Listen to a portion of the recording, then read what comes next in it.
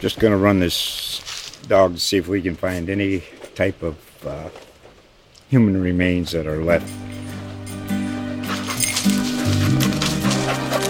Listen to Where Secrets Go to Die, The Disappearance of Derek Hennigan. From the Detroit Free Press, a new podcast set in the woods of Michigan's Upper Peninsula. Available on Apple, Spotify, Freep.com, or wherever you get your podcasts. Between us. No one. You're listening to the Gator Sports Podcast with your hosts, Zach Abolverdi and Graham Hall. Welcome into another Gator Sports Podcast presented by the Gainesville Sun. I'm your host, Zach Abolverdi, joined to my right by Gainesville Sun basketball beat writer Graham Hall. How's it going, man? Good to be here always with you, Zach. My pleasure. You've had a little bit of a less busy week than you normally would with signing day, being a little bit not as hyped as it usually is, but it's always my pleasure to be here and recap what's happened in Florida athletics with you. And a chilly week in Gainesville as well, right? Man. It's about to start raining as well. It's going to go right from the 40s to just pounding us with rain in the 50s for the next week. Well, it was a cold day, I guess you could say, in Gainesville on Wednesday with the result of the basketball game, and certainly not a lot of things heating up on the recruiting trail with no new signees added to the 2021 class. But we did get an update on Keyontae Johnson, which we'll address at the start of the show. We'll also be joined by Andy Hutchins from AlligatorArmy.com to discuss his piece on Keyontae Johnson, his thoughts on Florida basketball, and of course where things stand with Mike White, because Graham, I'm sure as you know, all the Mike White haters are out in full effect now after that game. Yeah, they were pretty quiet for 2 weeks when Florida had a 4-game winning streak, including wins over Tennessee by 26 points, the number 6 team in the country. And then this past Saturday, we previewed it on last week's show. Yep. Florida went on the road for the SEC Big 12 Challenge and had a huge 85-80 victory over the number 11 team in the country, West Virginia. So absolutely, last night's 72-66 defeat to South Carolina was disappointing when you put it in the context of what Florida just did. Florida was as cold as the weather out there, Zach, like you said. Let South Carolina outscore them 13-1 over the last 5:05 of play. Florida didn't score for the last 2:05, had a free throw from Trey Mann, and that was it.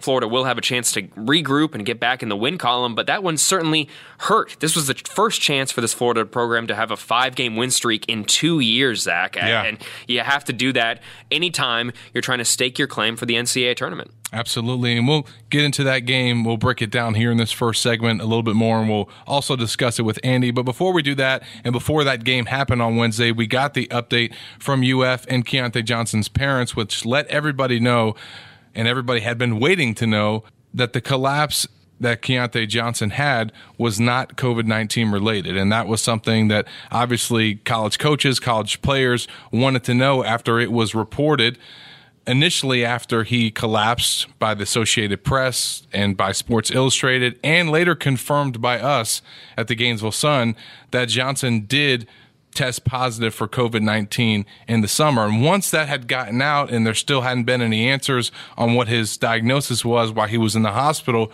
everybody, fans, players, certainly media members and coaches, wanted to know if it could have been COVID related. And we now have those answers.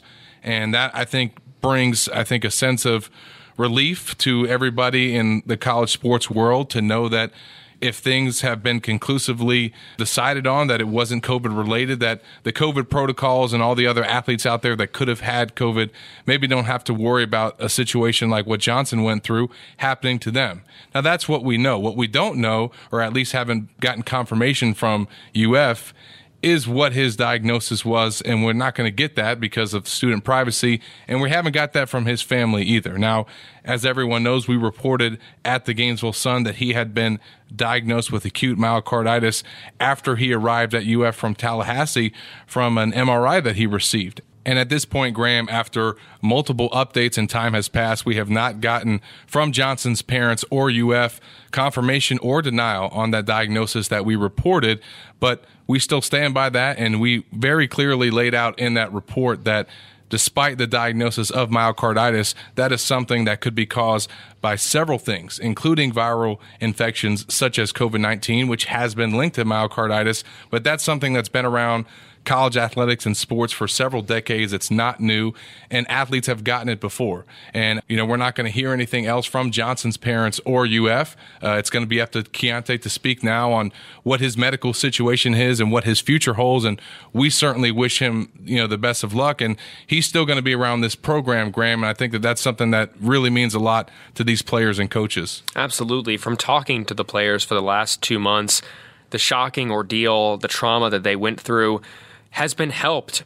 Their pain has been eased by Johnson's presence around the program. Him being able to return to his smiling self, joking, laughing, dancing, as we've all seen, has absolutely benefited this program, and it's something that we have made sure to highlight frequently in our coverage. When I spoke to shooting guard Noah Locke prior to Florida's loss to South Carolina, Johnson's roommate and a guy who's been his teammate since middle school, when we talked to Locke, he said that having Johnson around simply has benefited them. Whether he's playing or not isn't really the point right now. The fact that he's healthy and still here with this program has given them a whole lot of strength, and that really has been the focus with a lot of those updates. Keyontae, the person, not just boiling it down to his diagnosis. And they made a point yesterday to note that any further updates will come from Keyontae himself, the individual. Keyontae traveled to the team to West Virginia and was a part of that big upset win over the Mountaineers, and that was something that we previewed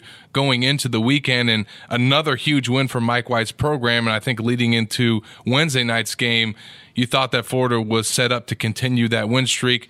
What did you think about obviously going up to West Virginia and getting that upset, and kind of how that led into what we saw last night? Yeah, Zach, over the last 2 weeks, Mike White has been open about this team changing up a lot of what they've done on the offensive end. When Johnson went out, their best dribble driver of the basketball, they really had to alter their offense around a lot more screen and rolls, run some more Princeton sets, really utilize their available personnel a lot more. And doing that in the middle of the season, the middle of the SEC gauntlet, is extremely difficult. It's no easy task. And then you add in an SEC Big 12 challenge against the number 11 team in the country in West Virginia. You play number 6 Tennessee.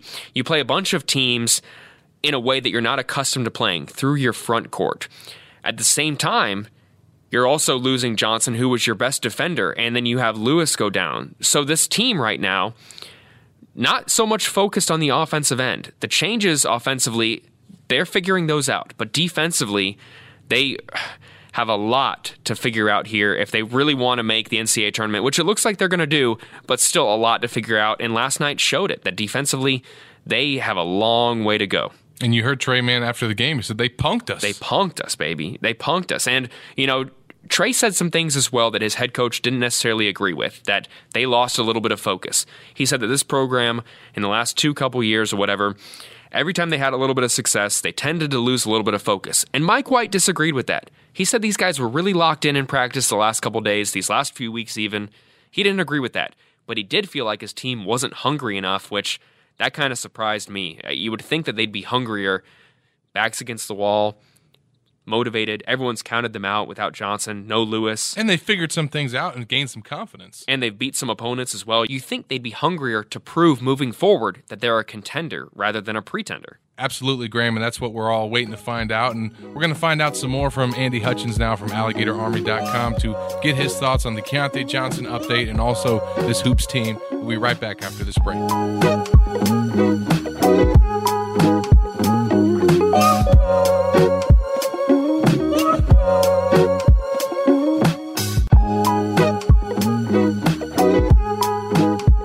We're now joined by Andy Hutchins from AlligatorArmy.com to discuss Keyontae Johnson, Florida Hoops, and all the things that he's been reporting on his site. Andy, welcome into the show. How's it going, my man? Hey, I'm pretty good. Thanks for having me.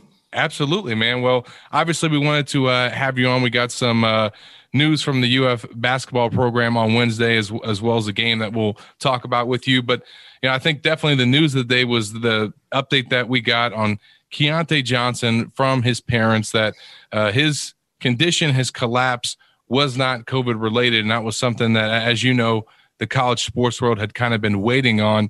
And you wrote a great piece on AlligatorArmy.com, kind of, hashing out, recapping everything that's led up to this point. So we can start there, Andy. Just first of all, what was, your reaction to, everything that happened to Keyontae and then just, everything that's played out since then. So, first of all, thanks for the kind words about the piece. But going back to December, right? December 12th is when this all happens.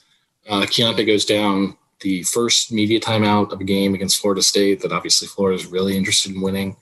No one knows what's going on. No one's going to know what's going on for probably, I think it was close to 24 hours that we didn't have a significant update on his condition. And then at 48 hours, I think we got the condition. He's on the way to Gainesville or in Gainesville, doing better. But all this time, all these months and weeks since then, we've sort of been living on, this is half of what the story is, or this is what we're going to tell you. And it's, totally fair for the family, especially, and for Florida to do that because they've got responsibilities to Keyontae's privacy, responsibilities to the family's interest in privacy. And you don't necessarily get everything that you want to hear as soon as you want to hear it, which was especially something that the college sports world had a problem with. Because, if you're a college basketball coach, if you're John Calipari, if you're Bill Self, if you're Mike Krzyzewski, you don't know whether if you've got a player who had COVID last summer, which Johnson reportedly did, you don't know if that player is going to be susceptible to the same sort of incident. You don't know whether he's going to be more susceptible to developing myocarditis, which you've obviously reported that Johnson did.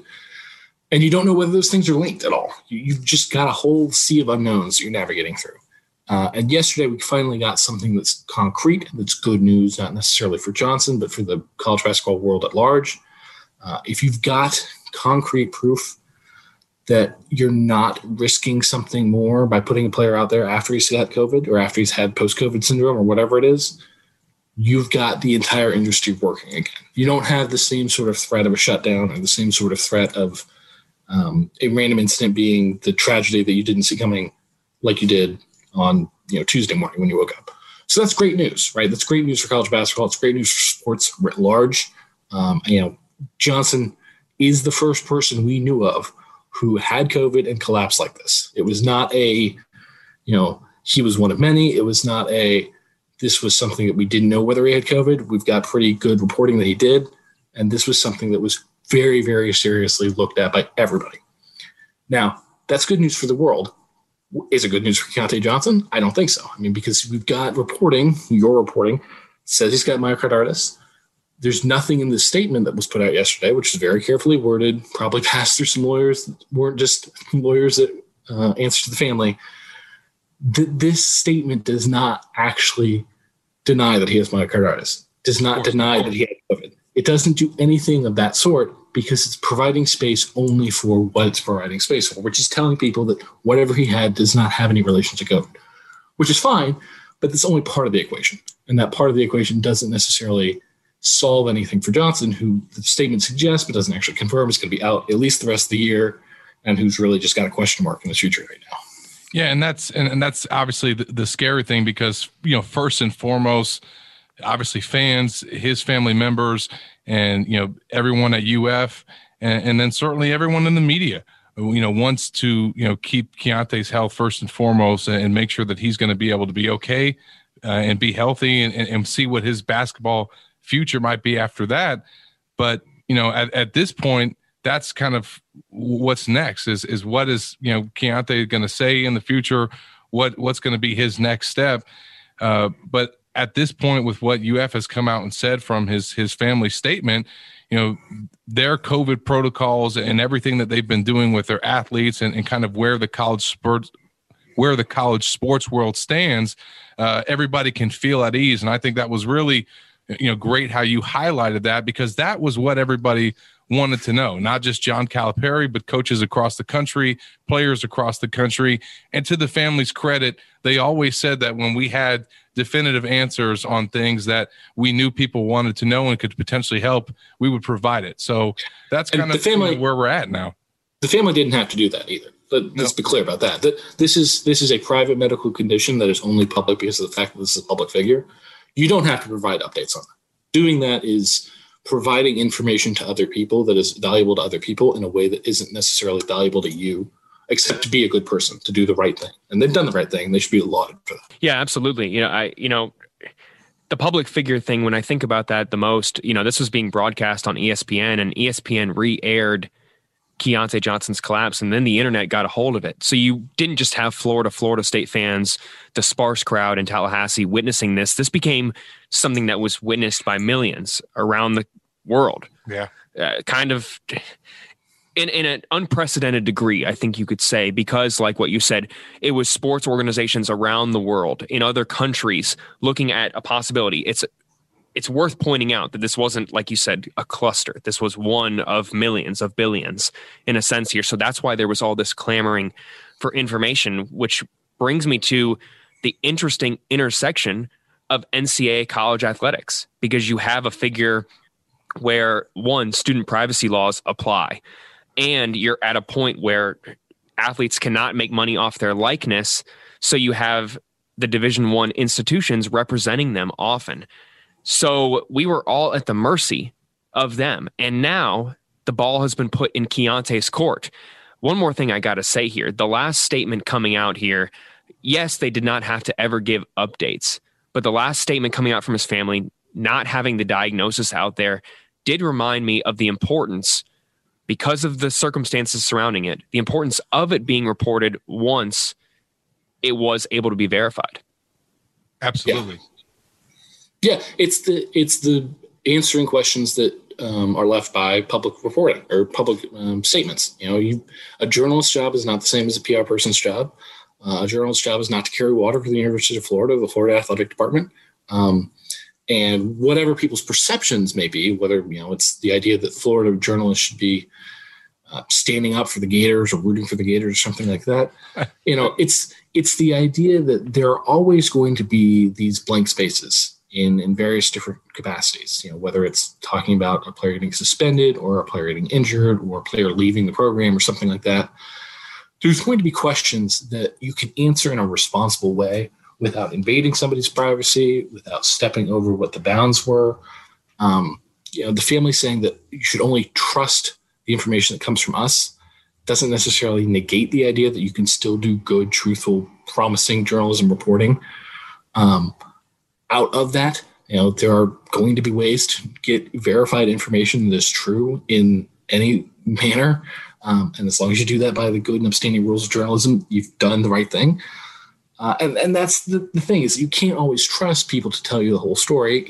In this case, even when those people have other people's best interests at heart, because there's going to be things that are sensitive that people don't necessarily want to have.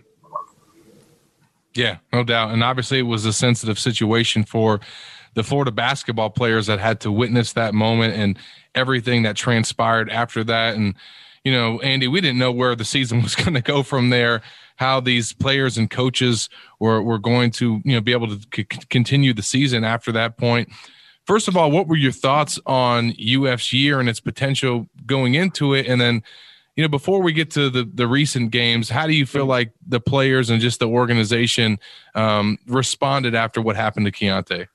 So I'm always a bullish, optimistic person when it comes to Florida basketball. And this is probably to my own detriment to some degree, but I've always seen this program, especially post Billy Donovan, as one that does generally do really good things, even if it disappoints its fans from time to time for reasons that sometimes pass understanding and sometimes make a lot of sense. But I thought that this team, as constructed, was going to have a pretty good shot of going to the NCAA Blue Tournament with a higher seed, something in the 5, 6, 7 range. I think you saw the first 3 games of the season, that team figure out how it was going to win, wanting to run, wanting to do the things that Mike White said it was going to do. And then I think Johnson going down obviously changed all that. And you've got a team that was really set up to do one thing really, really well, which is probably run, push, pace, and attack.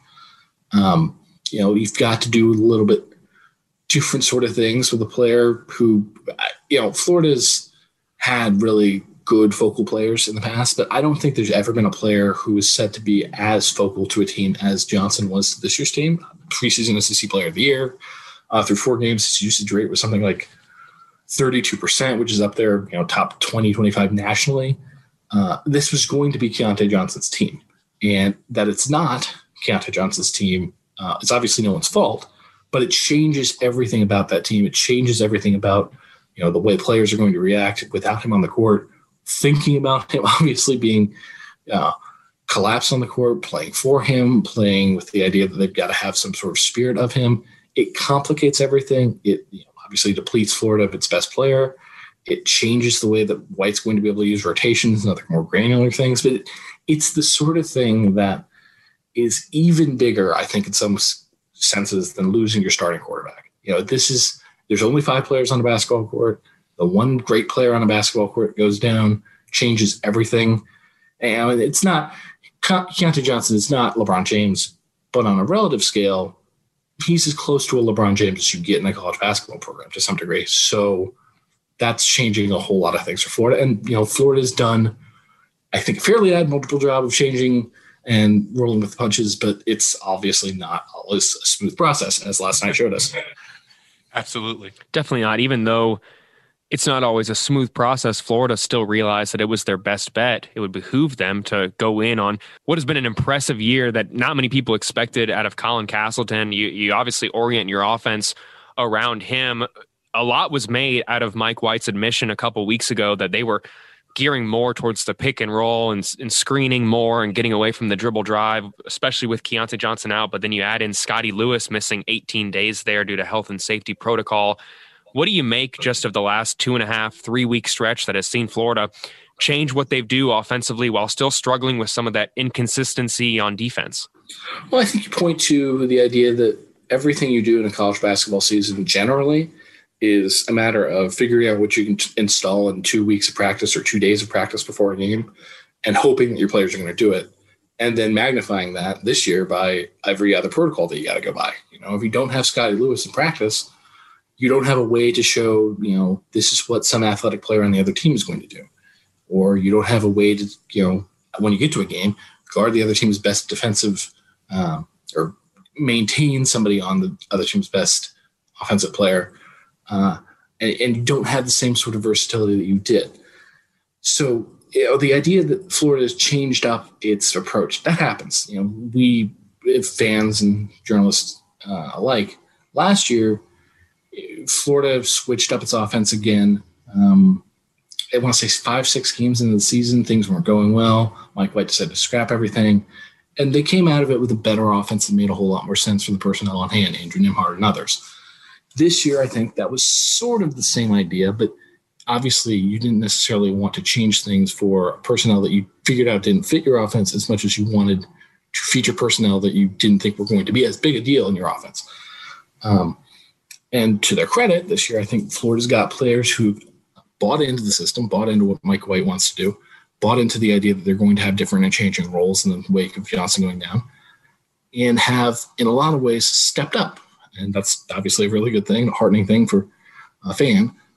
But it's also true that they are not winning the same way that they would have won if Keyontae Johnson had been around. And they are, if you look at a game like West Virginia or look at a game like Tennessee, they are winning with players that you don't think would necessarily match up as perfectly against those teams as Johnson might have. Derek Culver coming out and getting, I think it was 27 and 12 or something against Florida. You don't think that that's going to happen if Keyontae Johnson's around to grab some of those 12 rebounds. Last night, South Carolina being able to go get offensive rebounds time and time again down the stretch. Probably Keyontae Johnson grabs a couple of those if he's on the defensive end for those important moments. But at the same time, you don't have the luxury of turning to that. So you've got to figure out these ways to make things work. And if you don't have the personnel, that's obviously on you as a recruiter. If you don't have the guy developed the way you want, it's obviously on you as a coach. And it becomes a cycle of, if you don't get everything to work perfectly, even in a situation where you're scrambling and you're trying to figure out a B+ or C+ plan to go with your A+ plan that got thrown out the window when somebody got hurt, you get criticism for it. Absolutely. And as you know, Andy, Mike White gets a lot of criticism, and it's definitely coming after this latest loss. Before we let you go, I want to get your Mike White take just on him as a coach, where his program is at, maybe how you see the rest of the season playing out and how that will impact his future. So if I had to guess, if you put me on the spot right now and you put money on the line, I would guess that Florida makes the NCAA tournament. I would guess that Florida's the equivalent of a 20-win team. You're probably not going to get to 20 wins this year with COVID taking out as many non-conference games as it did. And probably this is a team that goes and wins 1 or 2 games. I don't think it's necessarily better than the Sweet 16 team, especially without Johnson or without somebody improving as unforeseen in the next 6 weeks. I also don't think it's a team that's going to fail to make the NCAA tournament. There's just too much good stuff in its past. Those wins against Tennessee and West Virginia are quite good. But that's the problem for a lot of Florida fans, is that they expect things greater than just making the NCAA tournament or making even the round of 32. This is a program that got really fat and happy to some degree, or at least made its fans fat and happy, I should say, by the virtue of the fact that Billy Donovan was a Hall of Fame coach who had a really long run of really good success that was unprecedented at Florida. He managed to maintain it despite the fact that Kentucky went from being, under Tubby Smith, a really powerful program, and even under Rick Pitino, a really powerful program that he had to deal with, to a program that was sort of ebbing at the end of Smith's career, and obviously when Billy Gillispie was there, then turning back into a colossus with John Calipari coming back. And, Donovan made Final Fours in 2000 and 2014, made them with teams that were pretty significantly different, those two teams. Yeah. And then in between managed to recruit guys who were in the NBA for Al Horford's, still in the NBA. So we've got 13, 14 year NBA players who did something that hadn't been seen before in college hoops, and hasn't been seen, probably won't be seen going forward. So that sort of success obviously spoiled whoever is going to follow it, just like Steve Spurrier's success spoiled everything for Ron Zook.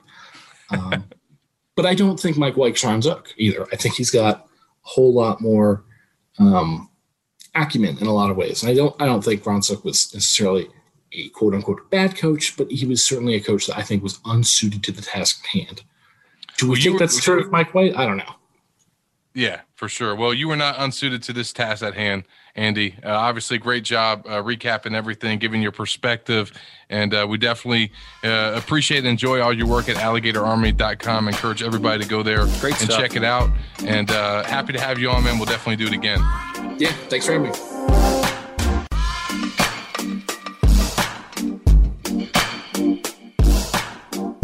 Great stuff from Andy there. Really appreciate his time and perspective and all the work that he's doing over there at alligatorarmy.com. And I think, obviously, Dan Mullen and his staff have done a lot of work in the 2021 cycle, so much to the point, Graham, that they were able to kind of kick back and not have a busy National Signing Day, which we let everybody know going into Wednesday, if you read Gatorsports.com, that they didn't need to call off work if you're Recruitnik. There was going to be no press conference from Dan Mullen. There was going to be no recruit sign because they didn't send out any letters of intent. And that includes to some guys who were announcing on Wednesday. But Florida has reached the point, and they were almost there after the early signing period, where they didn't have a lot of scholarships to give out. Now, obviously, some guys leaving like James Houston and Evan McPherson opened up some spots, which is how they ended up with the Mississippi State kicker. But, more than that, you look at every scholarship that became available, and it was a total of 5. They've added 5 transfers. So that's pretty much all those spots have been taken up. Now, we still don't know if that kicker is going to be placed on scholarship, but Florida right now has basically been filling up to that 85-man scholarship limit, and that's why the staff made the decision to, be content with kind of where they are right now, go into the spring, see where the chips fall where they may in terms of if somebody else leaves Florida as another potential transfer, or if, more than likely, there's going to be a lot of guys that enter the portal that they could potentially look to add 1 or 2 spots that are there. So that's kind of how Florida played it. That's kind of where things stand, but that's also maybe not what fans wanted on Wednesday when National Signing Day has been such a big moment each and every year. Yeah, you didn't have those big stories where Dan Mullen was waking up, drinking his strawberry smoothie in his driveway. Great story by Will Salmon of The Athletic a few years ago. I loved that. Just gave you a behind-the-scenes look at what college coaches did on what, until recently, was the biggest day of the year in determining the future success of your college program. How many blue chips would you land? Would you beat out your rivals for who they needed? I mean, Zach, it was, 5 years ago? Not even, when we were waking up that Wednesday when there was no early signing period, and Florida was in the mix for C.J. Henderson, Kamari Gamble, Sean Davis, the whole kit and caboodle against the Canes. And obviously they kind of made out like bandits there, but that was so huge. Now, what's Dan Mullen doing this Wednesday? Taking a vacation. I mean, if you had asked Steve Spurrier 2 decades ago if he could have imagined taking a vacation on signing day, he probably would have given you some really funny answer. But he would have said no way, because that day is so critical. Yeah, Now, I took a vacation last week, Graham. Yeah, when I played Georgia. No, you always know that this day is going to be monumental when it comes to changing the face of your program. This is also kind of why, Zach, you had people coming out of the woodwork, jumping the gun when the transfer portal was created at saying, oh, it's going to be like free agency. Because if you're a team like the Gators, like Georgia, Clemson, Alabama, that thinks that they're in win-now mode every single year, colleges and coaches are finding out that it may benefit you more to go out there and get that frustrated 3-star, 4-star guy who's already developed, that you can plug in and play, bring you some leadership, rather than going out there and getting a guy on the trail who may end up leaving you as well if you don't play him as a freshman. It's a year-by-year tryout. Coaches are now looking at it as, would I rather have a guy who's played 3 years in a system and can come in right away and play, or would I rather develop a 5-star who can maybe benefit me in 2 years but also may leave at any point? Coaches are looking at that now, and I think you're seeing Florida shrewdly benefiting from some of those decisions. And the Gators right now finish with a top 10 class according to Rivals and ESPN, but they dropped from 8 to 13 on the 24/7 Sports Composite. Now, a lot of that had to do with them not adding any more recruits, but also some guys that were on their commitment list leaving and going elsewhere, notably Trevante Rucker, who was a 4-star wide receiver and was definitely helping their team ranking out. So that went down, but if you still look at their class as a whole and you include the transfers, it's a haul of 27 players, 22 recruits, and 5 transfers. Technically, we're counting DeJuan Black, and that's another topic which I'm about to bring up. But you look at this haul, and I think it's important to look at it that way because the transfers are part of that with the recruits. I mean, it's a really great job of addressing the needs that they had to do. Getting 2 quarterbacks, which definitely you needed to do after losing Kyle Trask. Getting a pair of wide receivers, getting a pair of tight ends, and then make that 3 with Eric Gilbert. Mm-hmm. Getting 3 offensive linemen, which wasn't a huge need although Dan Mullen said that it was after the early signing period. He said with the remaining scholarships, they need to go out and get some offensive linemen. Well, that was before Gene DeLance and Stuart Reese decided to come back for another year. And both of those guys are going to be back. So that leaves the Gators with 16 offensive linemen for 2021. So, and that includes the 3 incoming freshmen. So not a huge need there. We knew that defensive tackle was a huge need, and they signed 2 guys at that spot from the recruiting ranks and then 2 grad transfers. So 4 total defensive tackles. That's a pretty good job of making sure you address that need. Really 2 good defensive ends in Justice Boone and Tyreek Sapp, who's a top 100 recruit. And then obviously you look at the linebackers that they signed in Chief Borders, Jeremiah Williams and DeJuan Black, who could play defensive back as well. And then their secondary haul of Jason Marshall and Jordan Young, Corey Collier, Donovan Millen, and Dakota Mitchell. Graham, the Gators are going to have 13 freshman defensive backs on their roster next year. So, I know a lot of fans wanted them to add Terrion Arnold on Wednesday, and I'm sure Florida would have loved to if they had the scholarship room, but it's not like they're going to be hurting in the spring and in the fall because they don't have enough DBs. They do. And this most recent haul definitely helped get their numbers up. But one guy I didn't mention, because I did with the kicker, was, by the way, DeMarcus Bowman. So that's 2 5-star transfers that you add along with all those pieces and that depth there. I mean, it's obviously you could want some more things, but it's hard to complain about the class if you look at it with the transfers factored in.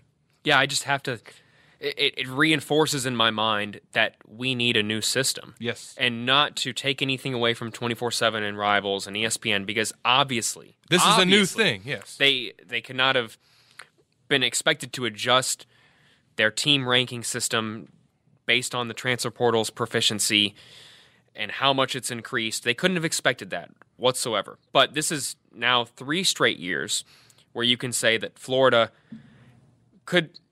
you arguably could say that Florida has gone after their top piece in the class through the transfer portal. Yes. And whether it was Lorenzo Lingard, Justin Shorter last year, a guy in Justin Shorter who not many people expected him to play but played a huge role, and Lorenzo Lingard this year, a guy who's going to be expected to contribute in that running back room. And then another 5-star running back in this cycle. And then you add DeMarcus Bowman as well. And, we've been talking for 30 minutes, and we're just mentioning Eric Gilbert, who, in the time since we recorded a podcast last week, finalized his decision and would be the biggest piece in every single recruiting class. And yet he's a footnote, in a sense, in this weekly podcast when we spend most of the time talking about a Florida basketball loss. And he shouldn't be. And that is why the recruiting rankings are busted, quote unquote, in a nutshell, because we're talking about a possible generational talent. If not my words, when Eric Gilbert signed for LSU, there were pieces that came out from The Athletic, multiple places saying, oh, he's one of the toughest guys to ever cover out of the state of Georgia. And he's barely being mentioned. He's not factoring into that top class. Eric Gilbert gets in the building, and Florida is being written about as a number 13 class. That does not make any sense to me. Yeah, and especially here's really where it boils down to, right? I said they had 22 early signees, right? And then 5 transfers. We don't know if one of those 5 is going to be on scholarship with the kicker. But I said 22 early signees. Well, one of those signees is a JUCO transfer. And guess what? He was the number 1 junior college player in the country. And guess what? He gets to count toward Florida's ranking because he's rated as a prospect, because he's in junior college and is coming in as a JUCO transfer. So if that kind of a transfer can factor in and has always factored into the rankings, they have to be updated so that guys that enter the portal can be factored in as well. And obviously the easiest thing to do is to take their old recruiting ranking, or rating, should I say, what they were rated as a player in the 80s or 90s or whatever, and apply that again. And then they could update it better or worse based on how that player had performed in college. That's where it gets a little bit tricky in my mind, because I think, so theoretically, if you're 24/7, you'd have to consult with, I think, the team reporters who were covering the kid before they transferred to the other program and say, hey, from what you heard, how likely were they to be a factor? How highly regarded are they? Because I don't think Eric Gilbert is getting re-rated as a 5-star recruit and the top tight end in the transfer And I think portal. he should be. I think that's a fair example. When you take a guy like Eric Gilbert, who caught 35 passes as a freshman, and 24 of those went for 10 yards or longer or a touchdown,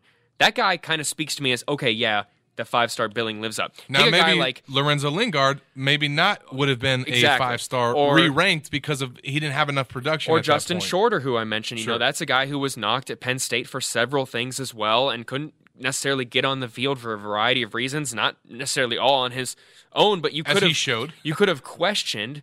Yeah, there were certainly some fair knocks, but you could have questioned by lowering that recruiting ranking to 4 stars. Even then, you're factoring in a 4-star addition to that class. It's not just a null and void thing. If he was a former 5-star recruit, then you're talking about, if he's not still a 5-star, a top 100, top 150 type player in the re-ranking of where his player rating would stack up in a traditional. It just gets so unfair to me 50. because like a guy who's a 5-star and doesn't work out 1 year, then has that label attached to them for 4 years, and they transfer to a program, and people, even if they improve their stock, you have the outside noise saying, well, they were a 5-star, and now he's only having 6.5 tackles for loss. They're going to find any way to knock you. You look at what Jalen Phillips did at Miami. I thought that was a really impressive way of living up close to that former 5-star billing as well. And there are still people. And Trevon Grimes. Absolutely. Another one as well. Guys, that's why I said 3 straight years, because Grimes, before this whole Lingard, that was another 5-star, former 5-star according to Rivals. That Florida got in the building.